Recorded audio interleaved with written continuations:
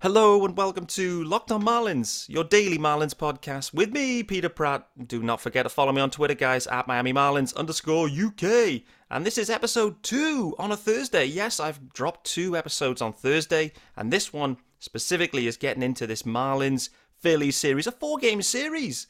Straight out of the gate for the Fish at home. The home opener going today, and I have got, well, one of Phillies Twitter absolute studs, goats in house. Alex Carr is joining me. Alex, how are we doing? To be called a stud by you, Mr. Pete, is just another level of excitement for me. I'm very excited that we can finally do this. Really, really pumped up. Thank you for having me. Very excited to talk some Phils and Marlins. It's going to be a lot of fun. This, a sneaky 4-game set early doors. I think that's fun. The Phillies and Marlins, I think, match up great as well. I think they always do. It's always exciting. So I'm excited for the series in general. I guess what we need to do is to kind of just bring ourselves up to speed. The good man Dave Shaw joined me in the off-season just before, I guess, things really got going in the season, has brought me up to speed with what the Phils have done. They've done a lot. The off-season was loaded, I think, for the Phils, and I made some real nice moves. But what's been the kind of the early impressions from the first 2 series? Obviously sitting at kind of 500 ball now, but what's been your takeaways? Yeah, I mean, they're definitely still waiting on the offense to click a little bit. I think that, obviously when you have a lineup that looks the way that the Phillies does, you kind of expect, no off days. Like there's always going to be 10 runs on the board. It's always just going to be an absolute slugfest. And that hasn't been the case so far. And I think it takes certain guys a while to heat up. Obviously when you're looking at somebody like Kyle Schwarber, who is just having an absolutely abysmal season after, hitting that lead off the season home run. But since then, I mean, I think he's hardly had a hit. I think maybe he had one other hit, which was a single. But I think that's about it. And Bryce Harper is also kind of going through it, had a home run in the last inning of yesterday's game off of Edwin Diaz. And also like the shortest home run in Citizens Bank Park history, I think, which was pretty crazy. But, hopefully he starts to heat up a little bit. JT Realmuto is doing well in terms of statistics, but, kind of coming up small in some big scenarios. The guy that's really impressed is Nick Castellanos. I mean, we all kind of saw it coming. He's just a machine. I can't believe. So I had Reds fans in my mentions yesterday saying, kind of mocking their ownership, saying, we didn't think his progress was sustainable. Nick Castellanos has been an extra base machine for years and years, even when he was with the Tigers. Obviously Comerica is a really hard place to hit, especially for power. I mean, the guy had like 50 some doubles, I think it was in back-to-back years. Maybe it was just the 1 year, but I mean, he's always got a million doubles on the season. And now those are kind of translating more into home runs and some of them are staying doubles, but I mean, all but 2 of his hits this season have been extra base hits. I mean, he's a machine. He's really good. Rhys Hoskins has also been off to a really solid start, which thank goodness, because Lord knows he deserves some more respect. Gene Segura has also been, defensively has been a wizard. He's incredible. And then in terms of, at the plate, he's leading the Phillies in home runs. So, where did that come from? But those things will change. But, the lineup itself has been kind of hot and cold, but I'm expecting that to turn around pretty quickly here. I think once things finally start to click, they finally start to, face a few more teams that are a little less intimidating than the Braves, or not the Braves, than the Mets, pardon me. I think that'll be something that can kind of help them click. And maybe that's less so the Marlins, because obviously Marlins have some pretty great pitching. But I'm looking more at Colorado, I think, is where you'll really see this offense start to click a little bit, especially because, they'll be in Colorado and we all know Coors Field for this lineup should be really fun to watch. So I'm excited about that. And in terms of everything else, the bullpen's taking a hit. Sam Coonrod is on the 60-day injured list, and Connor Brogdon just got sent down. So 2 of their best arms in 2021 have been off to shaky starts. Connor Brogdon just didn't come into the season stretched out. And that's, who's to say where we can fault that, but he just needs time to build up his velocity and his command again. His release points have been way off. So, he just needs some time, but it's disappointing because now they just called up Andrew Bellotti today, which is an odd name, a non-roster invitee that just is probably there to be a garbage time pitcher. If About I to had to say guess for, we shouldn't expect to see him unless things go wrong, I think. exactly. I hope you don't have to see him this week. But the bullpen's in an interesting spot. I mean, Jerry's Familia, Brad Hand, Corey Knebel, they have been everything that the Phillies wanted them to be thus far. And I don't think that's going to stay that way. I'm quite low on Familia and Hand both. But I mean, Knebel has proven that, when he's healthy, he's one of the best. So I'm really excited about that. He's been great. And then in terms of starting pitching, the rotation has probably been the biggest selling point of this team. Kyle Gibson, who the Marlins face tonight, has been excellent. Of course, one start permitting, but he was insane the other day. 2 hits, 10 strikeouts over seven innings this early in the season. Come on now. So that was really impressive. Zach Wheeler looked really good after a shaky first inning. Ranger Suarez was really let down by the Phillies defense. Nobody will be named today, but we know who. You all saw it. Everybody saw it. But now he's a folk hero. Alec Bohm is a folk hero. So it's pretty great. I tell you what, that was the quickest rebuild ever of anyone, of one specific guy. Bone walks off. He's saying he hates it there. Next thing is everyone's cheering him on because he's being honest. There you go. Honesty is the best policy.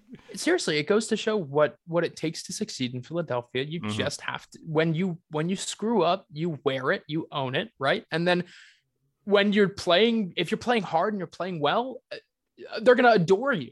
And if you do those two things combined, I mean, you're going to be beloved. So, obviously Alec Bohm, shakier start, but Ranger looked okay. The command was a little bit off, but that's to be expected. Same with Zach Eflin, although that was more of an umpiring thing, which, by the way, the Phillies have been decimated by umpires early this season. And I think that's probably the same for every team, but every team, everyone's got a gripe on the umps. No doubt. It's been, I mean, just these last 3 years have been way worse than anything I've ever seen before. I mean, it's quite terrible. Yeah.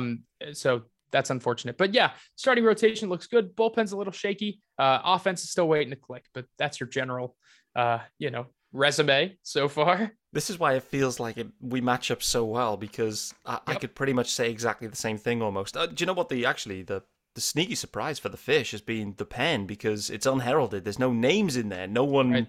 Everyone's kind of thinking, I thought the Fish, I was hoping that they'd go out and get Knebel. I thought he was the real obvious choice to kind of bring in. You give him the ninth, he's got the ninth. And obviously the Marlins haven't done that. But the bullpen's actually performed pretty well in general, overperformed in some ways. The rotation's been what we expect, and the bats have been slow. I'll describe it as. Jazz has been a star. That's been nice to see for Jazz. He's kind of... Bless him. He's come the best. Out the gate. Yeah, he's just an absolute stud. But the bats have been a little bit cold. Hey, one other topical piece from today, pre-game. I don't know if you saw this or not, but Nick Castellanos, you're talking about him. He's been, I guess, out there saying that he thought he was going to be a Marlin this year at some point. I did based on the see conversations. that. Yeah, it was interesting. Didn't Mish say though? Mish then poo-pooed it. Dismissed it. But I love Craig. By the way, very small chances listening. We're mutuals on Twitter, but Craig Mish is. You guys are so lucky to have Craig Mish. I mean, the best. I have been following him since I was. For those who don't know me, I'm still, I'm 25 years old, but I've been, in the baseball scene forever. Ever since I created a Twitter, I have been, one of my first follows was Craig Mish. I mean, I love that man. He is so good at what he does, and he's so interactive with all the fans, and he puts up with so much. So shouts to Craig. That guy is the best. I've told him that before, but he's the best. But completely agree with you for sure on that. It was very funny. Barry Jackson, it's a colleague of Craig Mish's effectively at the Heralds. Barry's out there. He's obviously spoken with Castellanos today. Got that quote, and then Craig's come out and basically said, no, that was never happening. The Marlins and never signed Nick Castellanos. I mean, when I looked at the deal, I was interested to get your take on this too. 5 years, $100 million. I kind of, when that deal dropped, I was like, wow, that sounds like a great deal. What was your take on that for the Phils? Yeah, I mean, the way that I compared it was, consider you're getting somebody like JD Martinez, right? Mm-hmm. You're not paying for a glove here. You're paying for a pure bat. And JD Martinez, I'm sure if we factored in inflation, the deal that he got, which I believe was around the same figure, I can't really recall at this point, but it was around the same figure. If we factor for inflation, it's probably a little bit or a lot of it more. But I mean, 5 years of prime Nick Castellanos, if you expect him to drop off after 32, right? Of course, those last 2 years probably won't be exactly what you want. But even then, just paying $20 million a year for the kind of bat that you're getting there is pretty unreal. And also, I mean, I'm not going to be that guy that says maybe he'll improve in the field, but I've seen him live, 4 or 5 times this year, and he has not looked awful. Run some okay routes out there. And the guy whose glove has really surprised me is Kyle Schwarber's. I mean, he's actually looked pretty competent in left field. So, I think that deal is excellent. And I understand now why, the Phillies were so willing to go out there and win him over. Cause for a deal like that, it's worth going over the luxury tax. Are you kidding? Especially when they've got a lot coming off the payroll next year. So yeah, for sure. I guess you got the deep. I mean, won't deep dive into Philly's contract situation, but I think Didi's deal is up, and Gene Segura as well. Segura too. Yeah, I mean, you may want to look to re-sign and extend Segura. Perhaps I don't know. It's a thick second base class next year, and they also have Bryson Stott, who's kind of emerged as probably their. He has made some outstanding plays at second base, in his short time in the majors. So, he's probably the guy that they'll look to fill that second base hole. But Gene has been, man, he plays second base with an arm like I have never seen. I mean, he is so quick with it. He's really good. It's funny with Gene because at some point last year, and I watch a lot of Phillies games because, I guess they're always a fun team to watch. Like, if they're on, I'll watch them. It's always an event. It is. It's an event. It is. You know, with the Phils, even if they're winning 10-0, anything could still happen for sure. Yep. But there was a stretch last year where Gene Segura, defensively, like, he just had the yips. Something was going on where he just completely couldn't field anymore. Do you remember? Yep. And then again, it's kind of full circle again. Gene's back. He's hitting bombs. I did see the bomb he hit the other day. It might have been an opposite field one, if I recall. I don't know which. It might have been against the A's. Anyway, maybe that one was. I can't remember. I did see that was the one where he went back to back. Yeah, I want to ask you though, and want to get more into Stott because he's someone I haven't seen much of, for sure. I did, I was tracking yourself, Dave, other Phillies guys that follow on Twitter, and there was a lot of heat around Stott. He was obviously having a stunning spring. Obviously made the roster and is now playing. So let's get into him shortly. Before we get there, reminder: this show is brought to you by BetOnline. BetOnline.net. It's your number one source for all your betting, stats, and sports info. Find all the latest sports developments, league reviews, and news, including this year's basketball playoffs and the start of the Major League Baseball season. BetOnline. It's your continued source for all your sporting wagering information from live betting, playoffs, esports, and more. Head to the website today. Use your mobile device to learn more about the trends and action. Bet online, where the game starts. And Alex, just give me this rundown then on Bryson Stott. He is someone I have never seen before. A lot of buzz. What should we expect to see from him? Yeah, so like you said, just an outstanding spring. I mean, you couldn't get him out. He was hitting 500 or over 500 for a long period of time. And this wasn't some insignificant amount of at bats. I mean, he got a good few. So, his swing just looks gorgeous. The one thing that a lot of people will say about Bryson is that, he has just this very mature approach at the plate. And a lot of people in the Phillies universe have kind of been wary of moving him from position to position just because of what happened with the Phillies and Scott Kingery. That's a whole different can of worms because what you're looking at with Bryson Stott, somebody who first and foremost is looking to get on base. He loves drawing walks. I mean, he walked more than he struck out last year in both the Arizona Fall League and the regular season. So he's got a good eye. He's gonna tax you for some pitches. The one thing that I've noticed early with him in the majors, he's been a little late on upper velocity. So that's an adjustment that obviously he's going to have to make. He probably doesn't see as much, 97 plus in the minors. So that's just something that I've noticed early, but he's easily going to be a solid major leaguer for a long time. The eye is good enough. The glove is very good. It's not a shortstop glove. He doesn't have a shortstop range, but it certainly is long-term, a plus glove at second base, or perhaps even third base. The arm has not impressed me as much. It hasn't been as accurate from third base, and it's definitely come up short a little bit. If you remember that first game that he started, he made a couple throwing errors. But I got to tell you, he has really, really impressed me. He went 2 for 2 off of Max Scherzer yesterday. He has constantly shown that he has a mature approach, and his swing is just, I said this, but it's gorgeous. It's objectively very pretty to watch. And it's very different. A lot of people like to compare him to Bryce Harper, but he's not a power hitter first and foremost, because they're best friends. For those, I forget I'm on a Marlins podcast. They're best friends, they're roommates. So they are, they're obviously very close, and his stance is similar. What makes it very different, his swing is nowhere near as violent. And he's also, not a power hitter. That being said, he uses the opposite field a lot more than Bryce does, and he just cares about getting on base. And it's brilliant to see. He's a player that the Phillies really don't have much of, except for Rhys Hoskins. So I'm really excited about him. He's been really excellent so far. No, nice to hear. I'm really intrigued to see what he's got for sure. Because, like I said, I was tracking the Phillies in spring. He was one of the names that popped. Obviously, Mickey Moniak, I think, as well, was getting a lot of buzz and made the roster, I think, right? And then was hurt. I don't know if he'd already made the roster. Yeah, what's the deal with Moniak? Is he out for significant time? 4 to 6 weeks. Oh boy! It was the last spring game against the Rays at the Trop, and he took it was like an 89-mile-an-hour fastball to the wrist, and he was fine at first, and then they gave him an initial X-ray. Nothing showed up. Everything looked okay. He got a second opinion, hairline fracture in the wrist. So he is unfortunately out for 4 to 6 weeks, and it's really a shame because, Matt Vierling, as much as I love the guy, an absolute exit velocity darling, and advanced metrics, king, he is. I'm really excited about him. I think he's definitely got a future with the club, but Mickey looked, almost, he was second on the club in spring home runs, right behind Bryce, and Bryce had an unreal spring. And he also he looked like a completely different guy.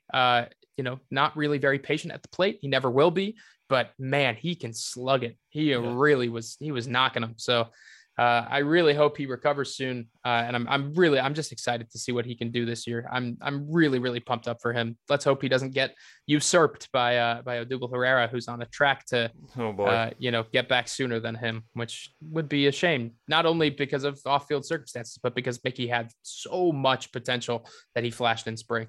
Yeah, for sure. To be honest with you, I'd be absolutely shocked, and in a good way, if Moniak all of a sudden becomes a stud major leaguer. The vibe I got was like, it just was never going to happen for this dude. Like, he was first overall, however long ago it was, 5 years, 4 years, 2016. And the the vibe you get is, was never really going to make it. Maybe a fringe guy, a bench guy, I don't know, but all of a sudden had this huge spring. And then, like you said, the last at AB takes one to the wrist, and 6 weeks, that's 2 months really, and I guess by the time he's back, who knows what happens then, and if he can recapture the form. You got to real feel sorry for the dude, absolutely. Certainly. And Pete, it's not just you, and it's not just fans, it's not just anybody. I mean, the organization was starting to sour on him, at least some folks. I mean, a lot. The way that I understand it is it's a half and half split in the org. Some people think that he's, never going to play. I don't know if this has changed. This is older information, but some people think, he's never going to be more than a fourth outfielder. Other people think he still has the tools to be a star. And, I'm definitely more in the latter camp than the former, but the results were not impressive through his few years in the minors. And, man, just seeing him light up spring training was unreal. And now for him to come to this, where he's out for the first 2 months of the season, is it's a bummer. It's a real buzzkill. I know. Listen, I want to get your take broadly on the NL East in general, how you see things shaping up. The one question I do have to ask you, specifically around the Phillies, is what's this defense like? Okay, because there's been a lot of talk. The Phils just have no defense. More, going into the year, what was your feeling on this? Was it underrated, or do you just not care? You just thought, we'll just blow teams away? And then actually, what have you seen on the field in the first 6 games? Yeah, so like I said, I mean, Kyle Schwarber has really impressed me in left field. I mean, he hasn't made any outright crazy plays or anything, but he's been solid, and he's got a cannon for an arm. Used to be a catcher, he's got an accurate and a very strong arm. So I'm excited by that prospect to see him continue to get reps in left. And he is the primary left fielder, whereas Nick Castellanos is more the go-to DH. That being said, they've both played in the outfield at times at the same time this season. And, it hasn't been awful. So I think that going into the season, there was a lot of overblowing this idea, and it was more kind of for a narrative than it was for anything else. And, that's not to say that the Phillies defense is going to be good. It's not going to be good, but Andrew McCutchen wasn't very good in left field before Kyle Schwarber got there, right? He was already a minus. So Kyle Schwarber being, anywhere up from the minus that Andrew McCutchen was is better. Right? Alec Boehm is not the starting third baseman every day. Johan Camargo has gotten more starts at third base than Alec Boehm has. And that's a whole different can of worms. But I mean, Johan Camargo is a plus third base glove. He is really good. He has been outstanding at the hot corner, and he's been good at the plate too. I've been really impressed with him. That's not to say he should be getting playtime over Alec Boehm, but just from what I've seen so far. And then Didi Gregorius, he's kind of back to his old self. And Didi was never a plus fielder in any way, shape, or form, but he is so much more nimble and agile out there. It's a noticeable difference. I mean, if you watched any Phillies games last year, Didi looked like he was a truck in quicksand. I mean, he looked awful, just sluggish in every move. Inaccurate throws. He couldn't play. He just could not play. He was a deleterious part of the team. And now, I mean, he actually looks good at short. He does. He's made some really great stops. He made a stop the other day. I would have never expected Didi Gregorius to make a play like this. And the throw ended up being late, but I mean, oh man, what a stop. So, already we're seeing much improvement from last year's defense. Gene Segura should be a Gold Glove candidate this year. No doubt in my mind. And JT Realmuto has obviously, it speaks for himself, but Rhys Hoskins is probably the biggest question mark in that infield right now. Not a very good first baseman. That being said, I mean, his bat is well worth the sacrifice at first base. And there's a lot of talk going on about Kyle Schwarber might get some reps at first base. We might see that eventually because he did so for the Red Sox last year. But ultimately, I really don't think it's as bad as people thought it was going to be. It's still not good, but it's certainly not, backbreaking. And center field, I should touch on center field. Mickey Moniak is an above, probably an average to above average center field club. I wouldn't say plus. Matt Vierling the same. So, they're not going to be terrible, but they won't be great. They won't be Kevin Kiermaiers out there, right? So. Yeah, for sure. It's funny because the Fish ended up following suit, I would describe, with the Phils. Like they pretty much went down the same path. Like Avi Garcia, Soler, the same dudes.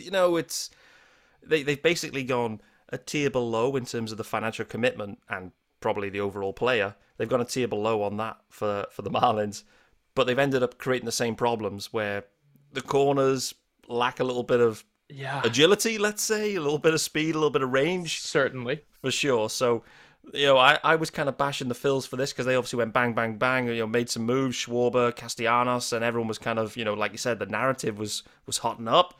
Phil's going no defense, and then the Marlins go no defense. So all of a sudden, it's a new trend. No, hey, defense is overrated. Well, I guess we'll see at the end of the year for sure. But Miggy Rojas and Jazz up the middle is pretty good. And then third base, I'm really not sure what because Brian Anderson, I don't think he's been very good, right? Yeah, he's had a poor start. Yeah, he has. Who's Wendell's playing the hot corner right now. Joey Wendell. That's a good glove to have. So, it feels like the infield defense, the Marlins definitely have the edge. But yeah, I'd agree. I think outfield wise, they're both pretty not good. So we can identify on that. I think that's kind. I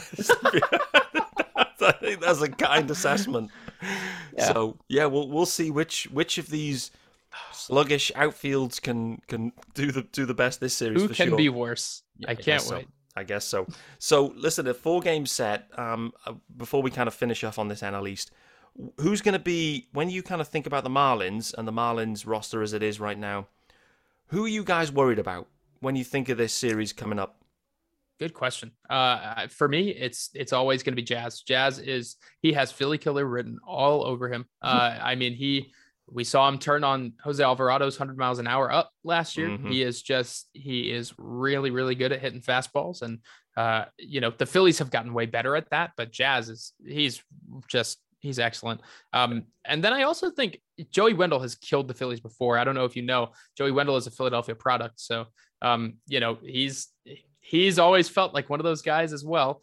Coop, obviously, just always. Oh my gosh, he is also a killer. Garrett Cooper, just a very, very good hitter. Love to hear it. Love to hear that. No one even knows who Garrett Cooper is apart from Phillies fans and Marlins fans. Maybe I love Garrett Cooper. Yeah. But I have to tell you, I think the person that I am most scared of heading into this series is Jesus Sanchez. I think Jesus Sanchez is primed for 30 home runs this year. Me too. I think Jesus Sanchez is a very good, if he can stay healthy, obviously his health is a big part of it. I think Jesus Sanchez is a very good baseball player. And I am kind of disappointed that they're running him out in center field because I kind of think that is going to increase the risk of his, not being able to play a full season. Mm-hmm. But I am very excited to see him.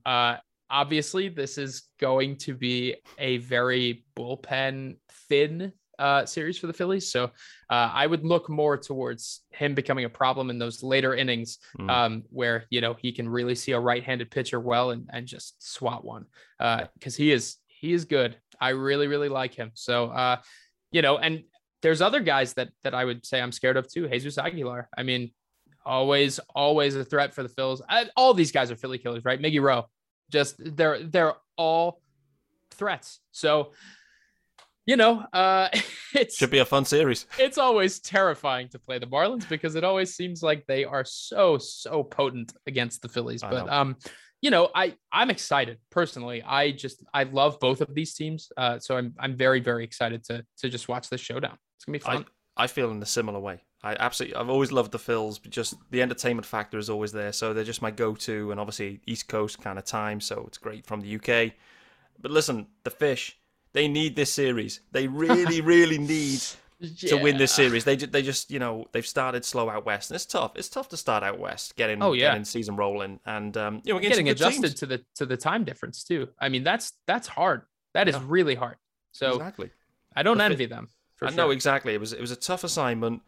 And, listen, 1-4 is not optimal, but the Marlins, they do really need to do something in this series for sure. The Phillies too, I'd say. And the Phils feel the same too. And exactly, this is the point. The division is so competitive. And this is the final topic for us. How are you seeing it? You've obviously had a look at the Mets. Your opening series against the A's, so probably maybe see them once again this year. But how are you seeing the way this East is playing out? Obviously, the Bravos they've been the class. The Mets continue to throw money at it. The Phils continue to have thrown more money at it this year, so that's good for you guys. And the Marlins continue to kind of bolster the pitching and kind of mix and match. Hey, maybe we shouldn't rule out the Nats. I don't know. We'll see. But how are you seeing it going? I mean, Pete, you know this about me. I have said multiple times that, if the Marlins spend, I think that they are the threat to watch in the future of this NL East. That being said, it looks like that's not happening. No. I am really disappointed about that, honestly, because it's very rare and seldom that you get a pitching class like what the Marlins have. I like up and down. It's a great system. So I'm really disappointed. I'm really excited for Yuri to hopefully at some point make his way. I mean, boy. But I really wish they'd surround him with good players. I don't see the Marlins factoring into the top of this race. I don't think that can change. Deadlines can be had. I think that the trade they made with the O's was a huge help. I thought this bullpen was helpless until that trade with the Orioles. So I'm very excited for them on that front. I hope that they factor in. They definitely factor in more than the Nationals do. The Nationals are going to place last, maybe have the worst record in baseball because their pitching is deplorable. But I think that the Marlins probably, unfortunately, because of their unwillingness to spend money, will probably shake out near the bottom of this race. I don't know if they'll be fourth, third, whatever. But unfortunately, that's the way I feel, and I love the Marlins a lot more than I love these other two teams. But it is what it is. I think that it's a real toss up for me here. The Braves, obviously great bullpen. Starting pitching has been really disappointing for them, and they really started did slow, not. haven't they? Yeah, and they did not do a lot to bolster that rotation.